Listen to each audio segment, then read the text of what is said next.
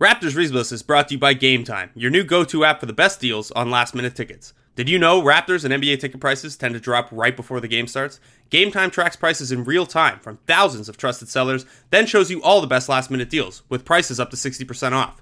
More than 12 million fans have downloaded the Game Time app and discovered the fastest, easiest way to get into the game.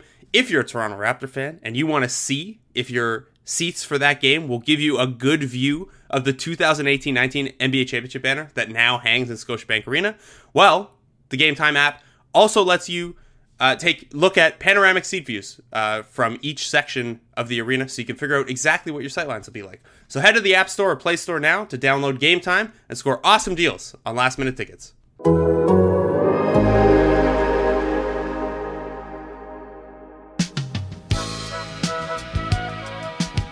Hey, what's going on? Welcome to the Raptors Reasonless Podcast. I'm your host, Blake Murphy. Joining me on the line, as always, Eric Kareem.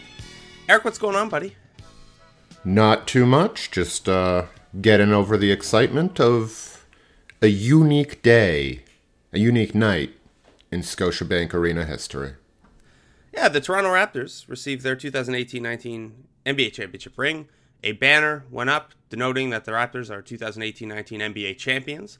A thing that happened, Eric, they really did that. 4 months later, feels, it was kind of a surreal throwback. It was a very cool night at Scotiabank Arena, if a very long night. Before we get into the Raptors' actual opener against the New Orleans Pelicans, which they won 130-122 in overtime, Eric, do you have some feelings about the night that was? No, I think the coolest moment was for me was watching the video, and obviously the crowd went crazy when they reshowed the 4-bounce miracle, but also at the same level is the reaction to Fred VanVleet's primal scream after his big I believe it was his final 3-pointer of the fourth quarter in game 6. Like that, it will never be as big of a moment, I don't think, as the 4-bouncer, just because one of them is basically unmatched in history. Yeah, it's the first Game 7 walk-off buzzer beater. Yeah. But I think as a symbol of their championship, that might, stand right beside it. And to see that happen was really cool. I don't think any of the individual reactions really stuck with me. Maybe Masai Ujiri's when he was trying pumps. when he was trying to pump up the crowd. And I think it was very, not to say he wasn't thrilled, obviously he's thrilled, but it was also premeditated. This is a guy who cares very much about establishing a tone and getting this city and this country to believe in what they're doing. And I think that was sort of the singular reactive moment that will stick with me. How about you? Yeah, pretty much the same. Obviously, we talked about this a lot during the playoff run and after the championship. I'm just really happy for Kyle Lowry and for all the, the bumps that come along the way with Lowry and things like at shoot around. He talks about his Players Tribune article and makes it clear that he'd never open up to us like that. I don't know, man. I was really happy for him and him getting to take the mic and even down to his shoes, the North Philly shoes, and him designing the ring. And he obviously took a ton of pride in that. I thought it was a really cool night for him. Kind of he's been at this longer. He has more equity in the organization. He's been in the league longer than anyone other than Gasol on the team. I think it meant, this is the the geek in me, but first of all, the fact that as the Raptors introduce guys, they absolutely introduce them in order of importance, which reverse order of importance, which I thought was really funny because there was no there wasn't we're going by jersey number or last name or anything. It was just no, sorry, Malcolm, you're coming out first. Boucher, you're coming out next. Work our way up. I thought it was cool that Jody Meeks and Eric Moreland were there. I thought it was, obviously he had to do it, but Lowry shouting out guys like Jordan Lloyd and Jeremy Lin who weren't there, and Danny and Kawhi was pretty cool. And man, it was so weird to watch Danny Green guard Kawhi Leonard in the Lakers and Clippers jerseys. Yes. Not the point, but... No, I did see we were both writing at that point, but when I was looking up at the TV, it was strange. By the way, the four leading scorers in the NBA right now, all members of the 2018-19 NBA champion Toronto Raptors. Yeah. Danny Green went off. Yeah, anyway, that's not what we're talking about. It's not the playoffs, Blake. Of course he did. Yeah, so I thought all of that was cool. I don't really have a take on the rings. Like, I think it's cool that everyone got a replica one. Obviously, it means a lot to the guys. I talked to some of the guys about what they chose as their inscription for inside the ring, and a lot of guys obviously use that for very personal things, which I think is a nice way to individualize that team accomplishment for everyone to have something that means something to them inside the ring. Like a lot of guys, it was, I put my family's initials or things like that. OG had his dad's name, who passed before the season started. I think a lot of stuff like that was cool. What did you think? You got an up close look at the rings and wrote kind of a backstory on how Lowry's role in building out the rings. What was that like? What were your thoughts? Because I still, I didn't get a replica ring. I didn't get time to wear the actual ring like lead writer Eric Koreen did. Eric, your thoughts on the ring itself? Well, as you know, based on the ceremony last night, I did receive one. It's always great to be Eric Corey. Anyway, I am not Eric Corey, but it is an annual tradition when the Raptors introduce their whole staff on opening night that a few people think I work for the Raptors. Don't you shill? Yeah. When in actuality, he's now a Raptors 905 assistant. I'm right? He sure is. That's correct, right? Anywho, they are very big. They are very heavy. They are not meant for everyday use. You're not just going to wear this around casually. If you did, your hand would just not be comfortable, and B, you'd become a walking target for, some sort of crime. But the funniest thing to me was hearing about Lowry's first meeting with the jeweler and with the MLSE contingent, and just telling the jewelers, I'm not wowed yet. I want to be wowed. And, in my mind, I just picture him walking away out of the meeting. I don't think he actually did that at that point. But, Kyle Lowry is an opinionated guy. And, like I wrote, ask any coaches. He's not just going to sit there and listen in meetings. He's going to offer his input. So when he became the player representative for these rings, he was going to do the same. And I know he was instrumental in getting the North and the chevron on the face of the ring, and that was as a nod to the earned jerseys, the red jerseys, so like the red version of the Drake City jerseys, basically, that they wore in, among other games, Game 4 in Philly, Game 5 in Milwaukee, and Games 4 and 6 in Golden State.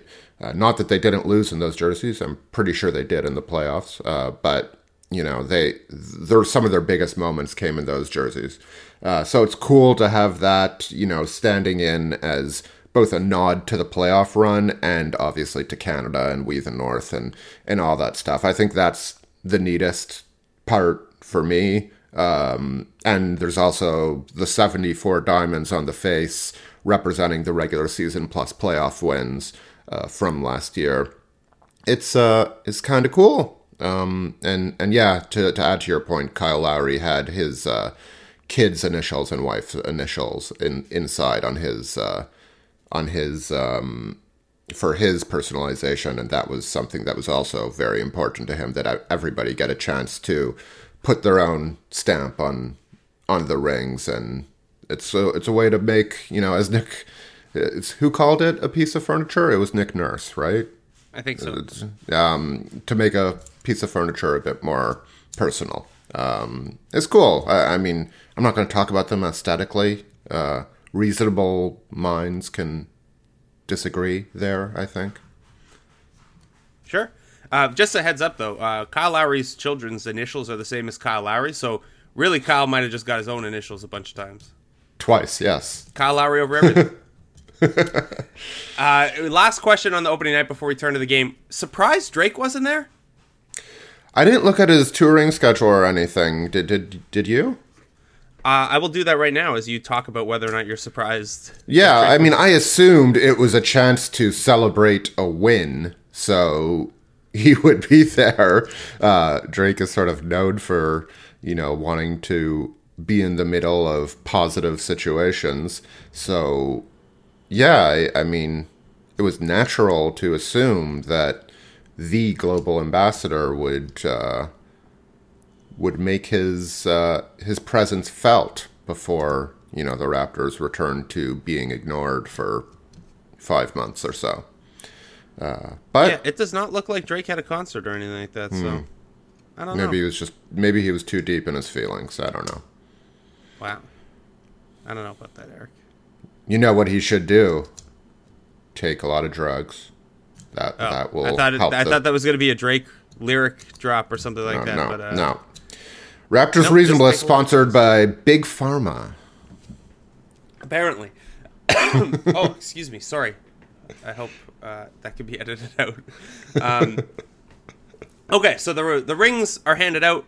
The banner is unveiled. The banner is cool, by the way. I think it's really eye-catching. Look at banner, Michael. having the names sort of not inscribed, wrong word, but stitched around the outside of it in the red it's a nice touch.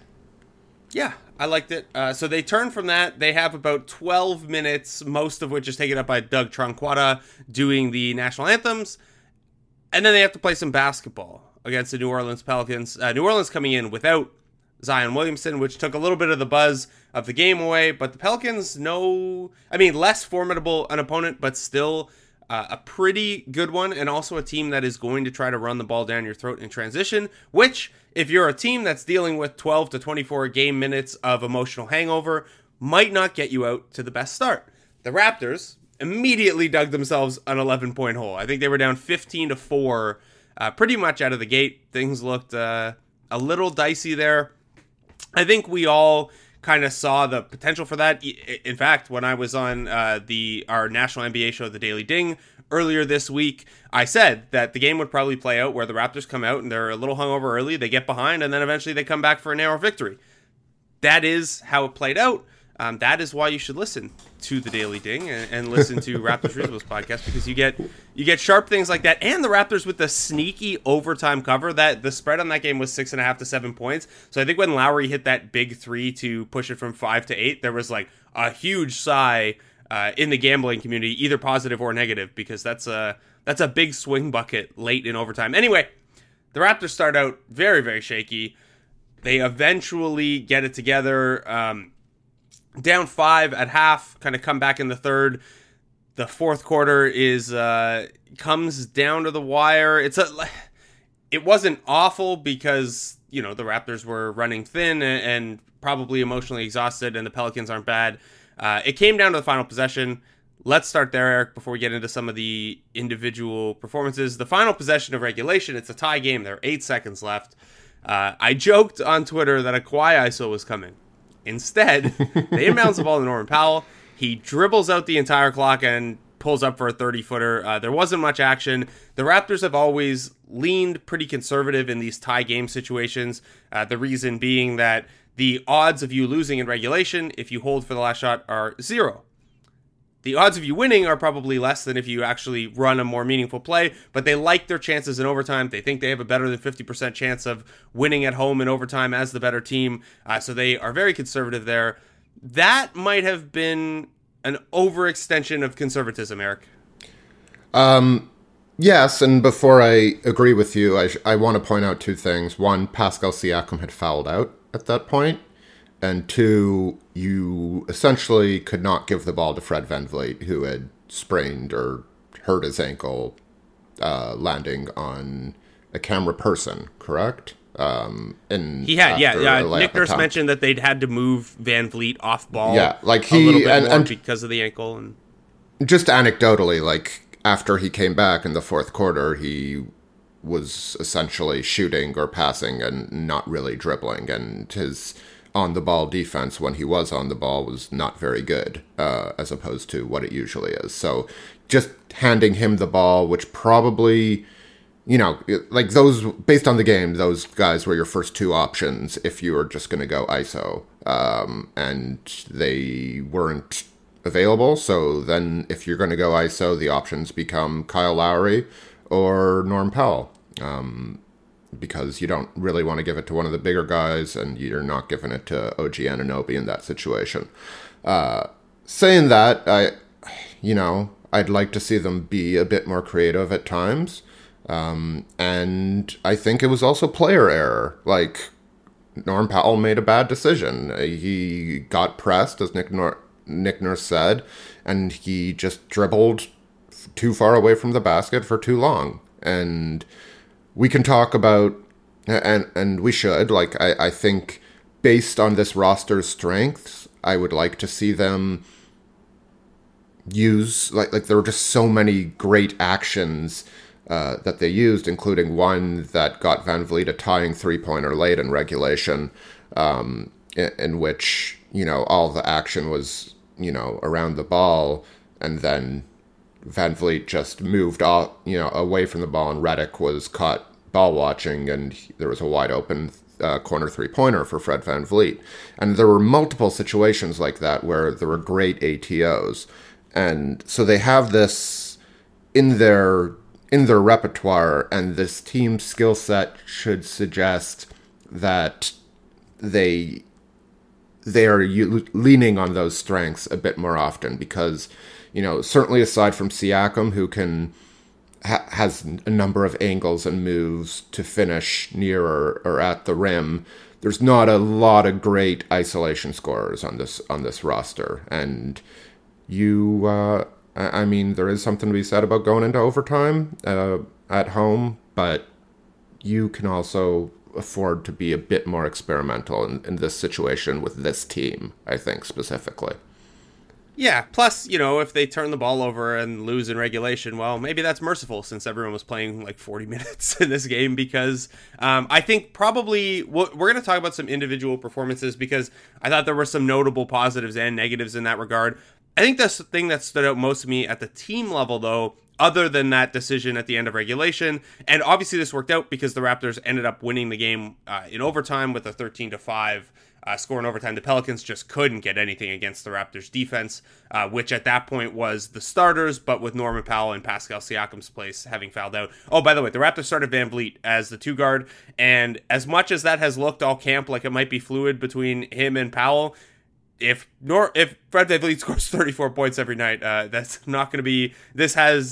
Last night had OG versus Siakam at power forward last year written all over it, the way VanVleet played. They might still rotate that around a little bit, but we may have been wrong in thinking. What? Boston will be an interesting test case for that, right? Because they are generally bigger, and Philly, and they start Hayward, or I figure they haven't played yet. I figure they're going to start Hayward, Brown, and Tatum at 2, 3, 4. So that means Van Vliet would have to, or Lowry would have to guard one of those guys. And none of them are JJ Redick types that are running off the ball and just going around screens, which both Lowry and Van Vliet are very good at covering. With that said, though. Yeah. Yes. Jason Tatum is better than Brandon Ingram, but he does have a little bit of the, if I have a mismatch, I will just make poor decisions. Like Ingram last night was shooting 20-footers over Fred VanVleet. He drives me.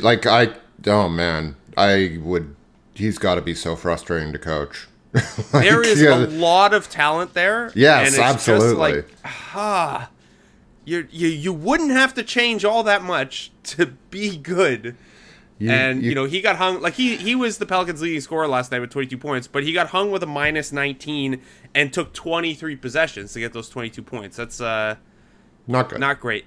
Anyway, to your point about VanVleet against the Celtics, I mean, maybe they try that.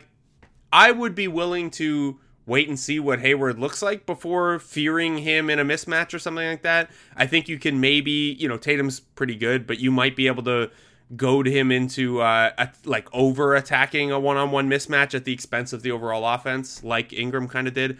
But yeah, Friday will be an interesting test for that. And also, we have to see if Fred VanVleet's healthy enough to play on Friday. But yeah, we'll see. So VanVleet stepped on a cameraman. I asked him after the game about that, and he was pretty adamant that the league needs to do something. I don't think that's a surprise to anyone. It's something that comes up a couple times a year.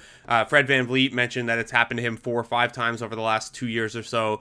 His point was that the cameras are such high quality now that like we really don't need the guys to be that close, which is probably a fair assessment.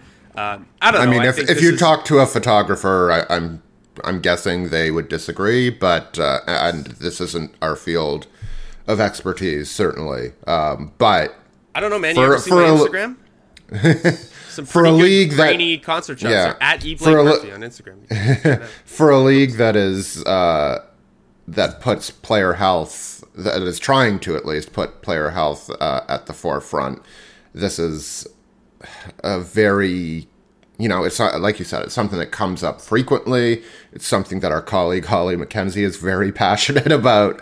And it just, I can see it in like 5 years seeming like, wait, we were still letting this happen 5 years ago? Like these guys are too big and move too fast, and there's too much, traffic at the rim for them to be that close in a safe manner. That's just how I see it. Now, I don't want to, I'm not wanting to trample on photographers' rights, but I think there's probably a compromise to be found here. But maybe I'm just an optimist, Blake.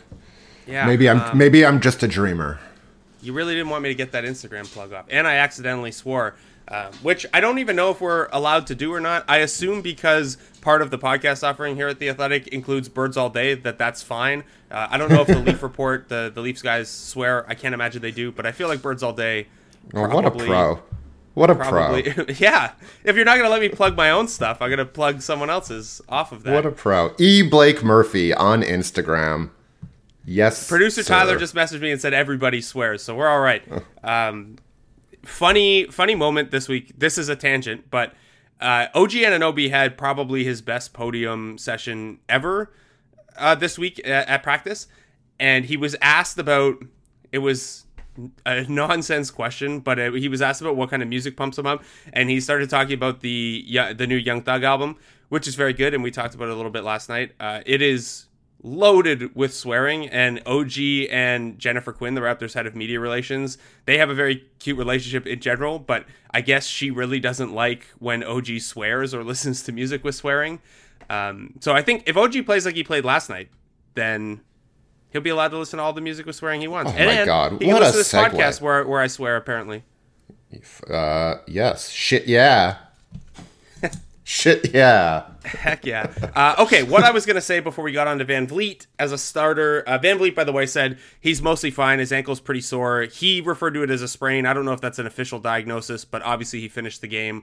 He's got 2 days off, luckily now, but that thing's going to be sore on Wednesday. The Fred VanVleet played 44 minutes in this game. Kyle Lowry played 45. Load management is out of here. Not really.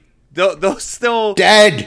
Load management is still going to be a thing. They're still going to be conscious of guys' minutes in general. I think they wanted the W on opening night. The game obviously went to overtime, which bumped those numbers by 5 minutes each. But even had it ended in regulation, that would have been 39 for VanVleet, 40 for Lowry, 38 for Siakam. That is a lot of minutes. The reason is that the Raptors ran an 8-man rotation. Until about 17 minutes into the game, that was a 7-man rotation.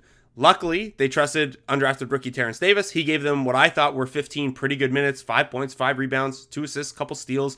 Looked better defensively than he looked all of preseason, which has to be encouraging. But for the most part, this was we'll call it an 8-man rotation because Davis played 15 minutes. That's enough to be considered in the rotation. Yeah. But this was a very tight rotation. Patrick McCaw and Rondé Hollis-Jefferson were both out injured. They are ostensibly in the 8 to 10 mix with Terrence Davis, and maybe they would have had some more faith in going deeper in the rotation had one or both of those guys been available. By the sounds of it, McCaw definitely would have been in the rotation. The thing is that I don't know that McCaw would have been a 9th man, or he would have just played Davis. Yeah, just replaced Davis. Yeah. Anyway, point taken. Yeah. So the question here is, I guess the interesting wrinkle of Davis being the 8th man. was that in the first half, the Raptors ran some of their funkier lineups that they had tried in Brooklyn. The Ibaka-Gasol pairing got a little bit. Siakam got 2 minutes at the 3. But in the second half, they kind of settled on a more standard rotation. Ibaka and Gasol in and out for each other. When Siakam fouled out, Anunoby slid over to the 4. They played some 3-guard lineup with Norman Powell at the 3. Or Terrence Davis. I think Terrence Davis even played a little bit with Lowry and Van Vliet, where he would have ostensibly been the 3. I think it looked more normal than the first half, where they were trying funky lineups. It's certainly more normal than Friday.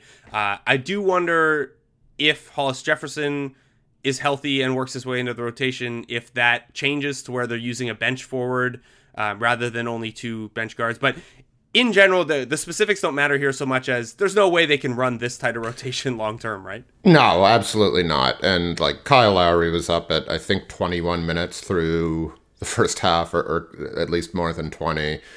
That can't happen. This was his second game back from thumb surgery, and he only started contact drills like last week. So, and I do think the opening night was important to them, and sort of, so even if it wasn't a conscious thing, like subconsciously, it was not the off season that they wanted to have. And it's important to sort of get this thing started on the right note, just mentally. So that's important. I do think, even if both of Hollis Jefferson, Sucka, and McCaw aren't available on Friday, I'd bet someone like Stanley Johnson gets in just for, another big body against a plethora of bigger Boston wings. And Nick Nurse is not dumb. He knows this is an unsustainable thing. And they'll have a back-to-back too. You can't run a 7 or 8 man rotation in back-to-back nights in this league, or else. You saw how precarious it got when Van Vliet was injured and then left to, basically be playing off the ball, and Siakam fouled out. Like they didn't have many options. They didn't have any options practically. So this is going to broaden, and I would expect Johnson and, Chris Boucher and even Malcolm Miller or Matt Thomas to get looks even before McCaw and Hollis Jefferson get back, if either of those is a long-term thing, which I don't believe they're supposed to be, but we haven't heard any firm updates or diagnoses on them yet. Yeah, the Celtics will be interesting for those choices too, just because, they're, like you said, they're wing heavy, and that presents some size challenges 2 through 4, and sometimes maybe even 2 through 5. But they're thin at center too, so do the Raptors try to go bully ball like they did against Philly and play the Ibaka-Gasol pairing a little bit more, and just, hope you can get by with Ibaka on, say, Gordon Hayward or something like that? Or do they, are Gasol and Ibaka limited to just matching up, splitting the center minutes down the middle to get an extra wing out there? I'm not sure. I don't know that it's a Chris Boucher game. I want it to be a Chris Boucher game because I want every game to be a Chris Boucher game. But, I don't love Boucher. Given his strengths and weaknesses, I don't love like an Enes Kanter matchup for him. But we'll see how that goes. But by the way, the Marc Gasol Serge Ibaka lineup isn't going to get that much run if their worst rebounding period of the games come with them on the floor together. Yeah, 5 offensive rebounds. Which is what happened against the Pelicans. That was bad and sort of defeats a lot of the purpose of getting those guys out there together. Anyway. Yeah, I thought that Ibaka had a pretty good game. Hilariously, he took every one of the Raptors' mid-range shots. Like, the Raptors very much stuck to paint and threes only, as we kind of expect them to do. And the shot spectrum is back, baby! Except for Ibaka, because he's open on those 18-footers every damn time. Yeah. He shot 4 of 10. He got to the line pretty well. 13 points, 5 rebounds. He had a couple turnovers, but they were, tough pocket passes or him trying to make the right play. And he got doubled in the post and found Terrence Davis. He didn't on a cut. He didn't get an assist for it because Davis missed and then scored his own offensive rebound. But missed twice. Yeah, and, but that was that's a play. That's a pass that Ibaka hasn't always made in the past, and he's done a pretty good job of that so far in the preseason and the opener. Ibaka, I thought Ibaka should have closed when Melli was killing the Raptors. He looks like a real player. When he came back in for Jahlil Okafor late, the Raptors went to Ibaka to match up. I thought that was the right call. I thought Ibaka had outplayed Gasol in general. They went back to Gasol for overtime. Gasol did not look great, and I don't know how much of that is he didn't play a lot in the preseason, or maybe he's just fatigued, or maybe he's just old. He shot 2 of 9, only had 4 rebounds in 32 minutes. He had as Nick Nurse pointed out early after the game, he was minus 21 like in a hurry, and then slowly worked his way back. I think he got down or up, whatever, however you want to say it, to minus 22 at some point. Well, there you go. And he finished a minus 2, so things obviously turned around. But I thought that was a shaky Gasol performance, especially compared to the Ibaka performance. And I was a little surprised Gasol got the closing nod. Yeah, I'd agree across the board. I'm not ready. I mean, like, think of the Milwaukee series, right? Like, people were done with Marc Gasol, and then he comes back and is very effective, not only in that series, but also in the Golden State series. We just saw him be really good in that last preseason game against a pair of legitimate big men in Jarrett Allen and DeAndre Jordan. So, yeah, there are going to be nights where his offensive game just looks like it's done and it looks like he's cooked, but I'm really, I'm okay just saying this was a bad one for him. And I don't even want to make an attempt at causation, really. Like, I don't feel comfortable doing that, which I think is pretty reasonable. Did you not find it alarming, though, that when Marc Gasol was introduced for his ring, he did like the stone cold hand signal for someone to throw him a beer? I think he was asking for bottles of rosé. Which would be difficult to catch, even with Marc Gasol's hands, which I assume are large. I mean, he's a 7-footer. Even if they were small for a 7-footer, they would still be large hands. Anyway, that's a tangent. I think he's, he's 34, turning 35. We've already seen that he's gonna have nights like this. We went through the whole JV is better thing. And in the regular season and certainly early in the playoffs. And we saw what value he has defending Vucevic and defending Embiid and, actually exploiting Golden State's lack of size and vastly outplaying DeMarcus Cousins in certain games of that series. So I'm not ready to be worried about this. I do think unevenness is definitely going to be a part of his season just because of where he's at in his career. All right, elsewhere, let's talk about some positives. Yes, Kyle Lowry I know. 22 points, I thought 5 rebounds, 6 assists. Somebody else. What? I thought you were going to start with somebody else, but let's talk about Kyle. Yeah, because Kyle's a quick one. 22, 5, and 6. He shot 3 of 11 on threes. I think there's an obvious element of he really hasn't played much the last couple months. You can maybe expect the 3-point shot to be a little slower to come along. But man, 13 free throw attempts.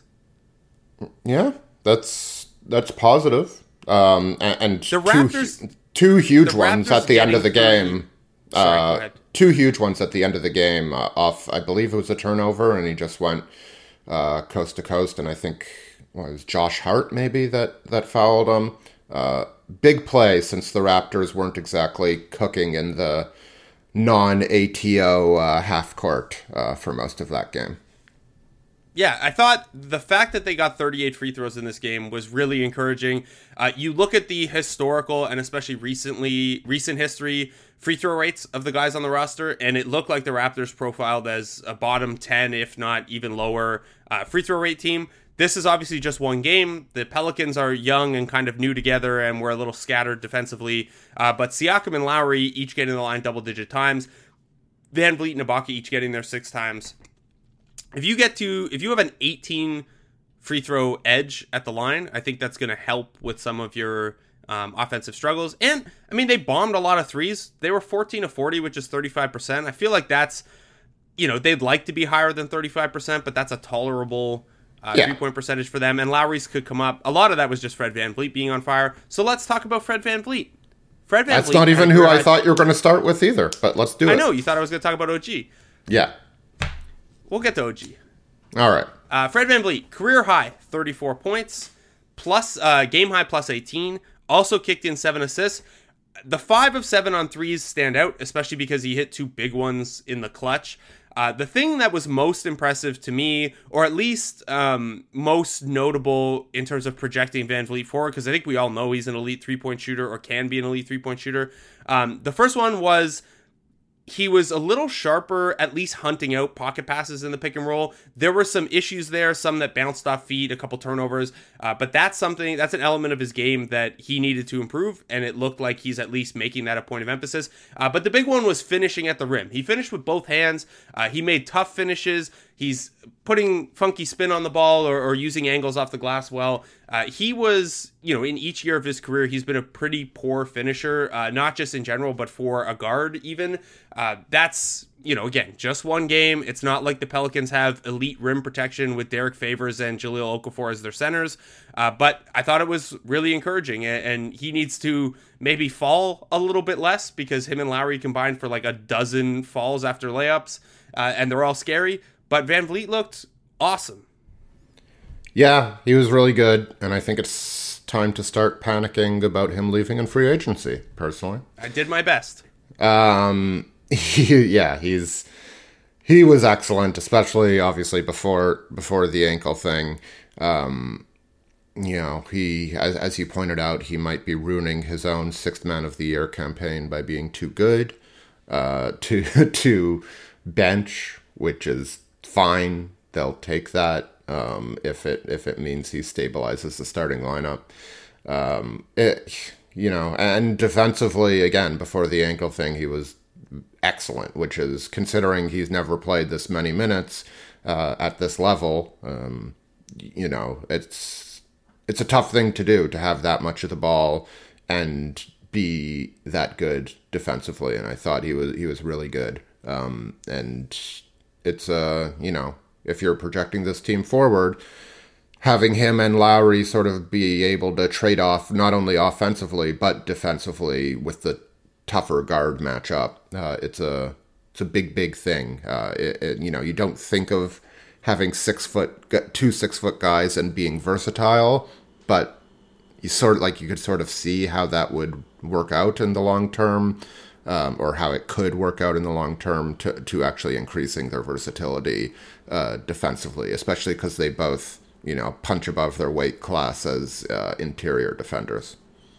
Yeah, you've seen this firsthand. I'm 5'10", and I guard the big guy on your team when we play in that Thursday night league. Yeah, that's like a 6-foot height disadvantage, and I'm fine. And your team disintegrated because of your captain? Because of Reynolds' leadership. Yeah.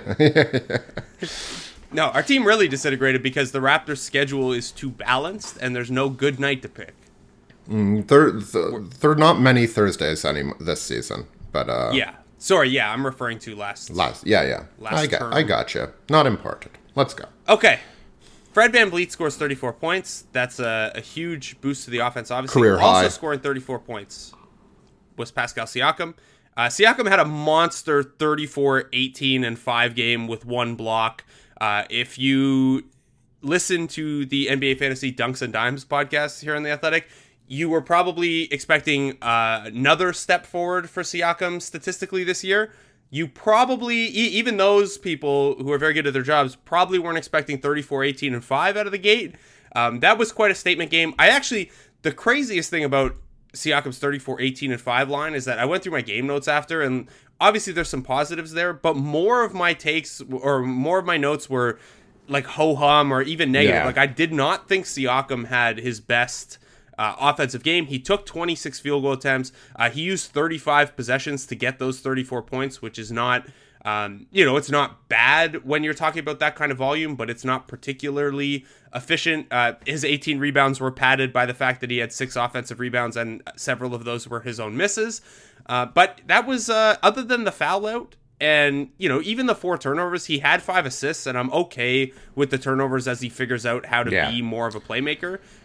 Pretty encouraging, even with the less efficient scoring night, because, some of those, he missed some shots that he doesn't miss, like his finishes around the rim and stuff like that.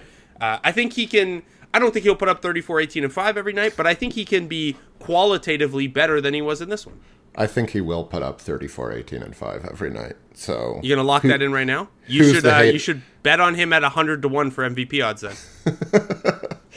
Are those his odds? When I checked, he wasn't even listed. Like, he was listed among other, I guess. Yeah, he's 100-1. Okay.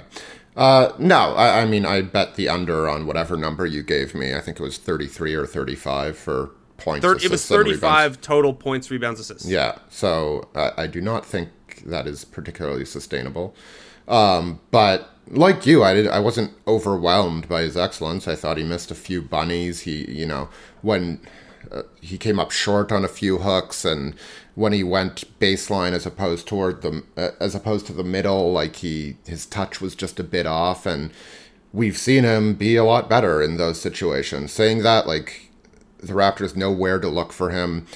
Oh man, there was one play. My favorite play of the game was it was an after timeout, and it was just a simple play where JJ Redick was an OG Anunoby, and OG sets a screen for Pascal, and they get the switch, and OG just cuts from the top of the arc immediately, and Siakam found him for that OG dunk plus and one. Like, that's the type of stuff you can see with Siakam as such, like, a versatile attacker, and being able to sort of exploit all these angles. And that's what you hope to see him continue to growing into. And I think when you're talking about his lack of efficiency, it's that type of thing where he went 11 for 26, but he easily could have gone 11 for 22, Like, if he hit some of those shots that but he then misses. He only would have had 14 rebounds. Yeah, and that's bad. Yeah, clearly this was bad. This was better. The Siakam and Anunoby action you mentioned is interesting because I think it's a good encapsulation of all of the potential with Siakam in more of a ball handling role, but also the not struggles, but the learning curve that might be there, because that's the same action that the Pelicans sent 2 to the ball off of on Siakam's offensive foul that fouled them out of the game. Because did you put air quotes on offensive foul? Yeah, I didn't, but we can. Nick Nurse botched using his challenge too early.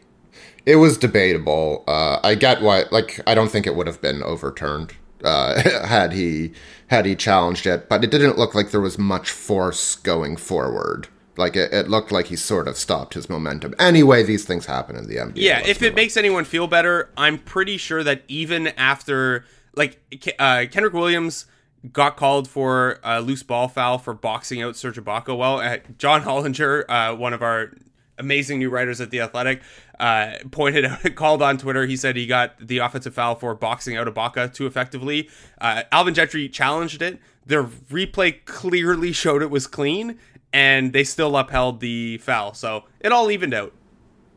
The coach's challenge is going to be, I can say it, it's going to be a shit show. It's not great. I don't like it. It was used in the G League, and it was kind of fun once in a while, but it just adds another review. And, like, how often is there going to be conclusive enough evidence to overturn a call? It just, there's such judgment calls. I understand the idea, and I want every call to be correct, and I don't mind taking an extra 30 seconds if it's going to do it in a big situation. I don't know if we need to let coaches challenge calls in the first quarter. Like, not only from a game flow standpoint, but, like, from a leverage standpoint, I don't know that that's when you should be using it. But I guess, if that call gets overturned, then there's less foul trouble later. They all matter and add up. But I don't have a great feel for it yet. I don't think I like it. I'm with you. I know Zach Lowe, one of his predictions was that this is only going to last 1 year. And anyway, after 2 games, it's definitely too early to say, but it's just, in the NBA, it's just so tough to conclusively believe anything, like, unless it's just like a foot on the arc. Why can't the restricted area or not? Like, other than that, like, it's very hard to conclusively come down on a side. It's easy to believe something very strongly, but if you're taking the word conclusive literally, it's going to be tough. All right, quickly on the other side of things, the Pelicans ran 12 deep. I think they realized the Raptors were a little thin and were trying to run it on them and use their depth to their advantage. The unfortunate part of that is that some of their depth, I mean, they didn't play any bad players, but some of those heavy bench units were a little shaky. Our guy, Nickeil Alexander-Walker, shooting with the absolute confidence of a Toronto man's in the DMs, 1 of 10 in his NBA debut. He looked better than that, but man, does that plus six, yeah. Baby. He got 10 shots off in 12 minutes. That's good work. The one other guy we have to talk about, and you mentioned the restricted area. He drew a charge as he tried to do plenty in the preseason. I thought he was terrific on defense overall. I thought the Raptors had some issues. I know that the final defensive rating for the game was 107.6, which is totally fair, especially since they gave up a bunch of offensive rebounds and turned the ball over a ton. Not a ton. They turned the ball over more than you would expect the Toronto Raptors. And 19 three-pointers, which, also had to do with the turnovers. Yeah, so this is the thing, is the Pelicans shot 19 of 45 on threes. I think 14 of those were corner threes, which is a little more than you want to give up. There are issues to clean up defensively, as you'd expect in Game 1. League-wide, defense tends to... I know that the talking points are always that a team's offense takes a little longer to pick up. Statistically, offense starts out higher and will taper off just a little bit. So it's not surprising that the Raptors have some stuff to clean up. I thought Terrence Davis was pretty good defensively, but OG Anunoby, man, was like, he had a really strong preseason, and I thought this was, even in a pretty modest statistical output, 11.7 rebounds, 2 blocks at 36 minutes. I thought that was an exact snapshot of what this year's Raptors team needs OG Anunoby to be for them as the 5th starter. He was excellent. Just great. And yeah, like, you want him to be better than 1 for 4 from 3-point range, but if he's 2 for 4, we're saying it's great. So, it's not the stabilization point here is 750 attempts. Yeah. I'm not willing to write him off after 4. Yeah. And it's just sort of, he missed 1 very badly, so that sticks in your mind. But that last, if we wanted to zero in on one play, the last Pelicans possession of regulation, both he and Kyle Lowry on JJ Redick, and I thought Alvin Gentry had weird rotations in the fourth quarter. I thought Redick was off for too long, and I thought Jahlil Okafor was in for too long, which relates to the latter point. I would have been fine with Favors or Melly, to be honest. Anyway, to the play at hand, Lowry was just great on Redick, but that doesn't matter as much if OG doesn't need the help on Drew Holiday.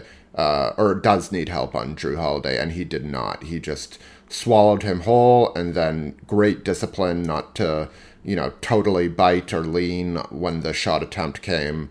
And, that's the play that stands out. He was very good in general. Drew Holiday, I think, got him once in overtime, and Drew Holiday is very good in any number of ways, so that's going to happen. But I thought it was a hugely positive night for OG, and just for the concept that he can be, if not a shutdown defender, the guy who you're very comfortable given many of the biggest assignments in the game, too.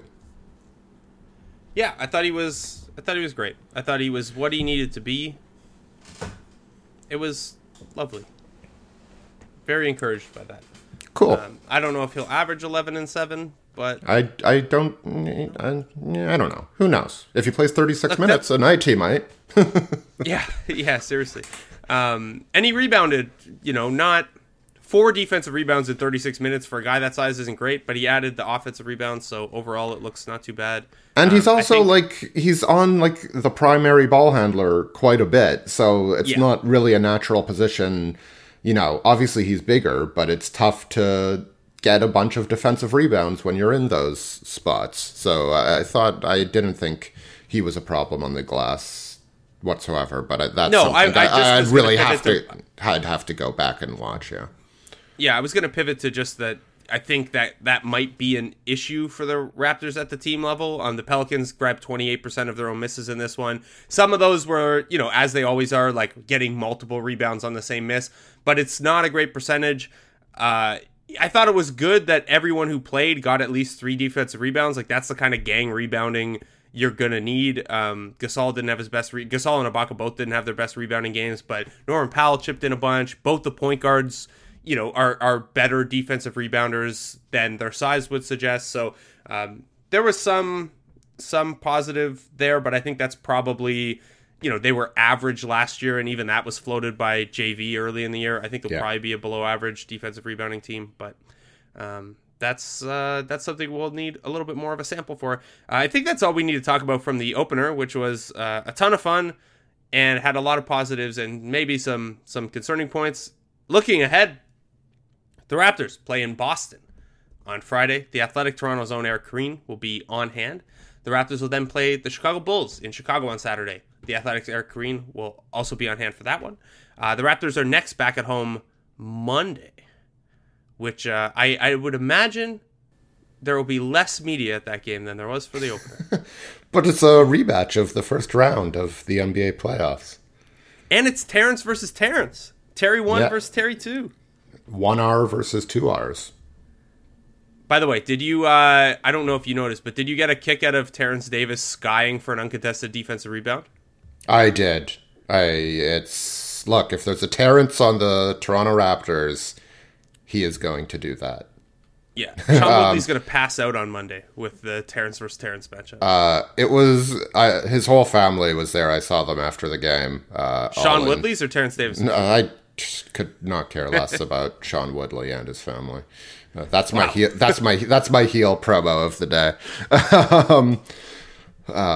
I guess if I were Samoa Joe, I just threaten his family, which I'm not going to do. It was just cool. His whole family was there in Davis 2 jerseys, except for his dad, who had a Davis Senior jersey. Amazing. Yeah, it was good. I liked it. Amazing. Okay, looking ahead to Boston, Chicago, Orlando, all 3 of those games will take place before we next talk to you, I think. Just the way the schedule and the practice. Yeah, I'd say we're either coming at you on, we'll record on Tuesday or record on Thursday, depending on how our schedules shake up. And what producer Tyler wants to do. No, he has no say over this. Okay.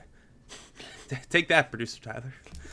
He's just going to cut that part out anyway. So he's going to... What he should do now is just chop up bits of things you've said and turn it into just complimentary of him.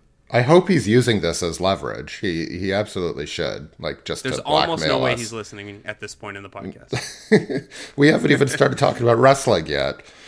At the end we're not going to because we're running out of time here. Yeah, at the end of the Ringer Media podcast with Brian Curtis and David Shoemaker, which is one of the few podcasts I listen to regularly, the producer puts a cut together of things they said that sound like they're having a conversation, but they're just random, innocuous things that make them sound kind of dumb. It's a good gag. Anyway, Tyler, you can do that.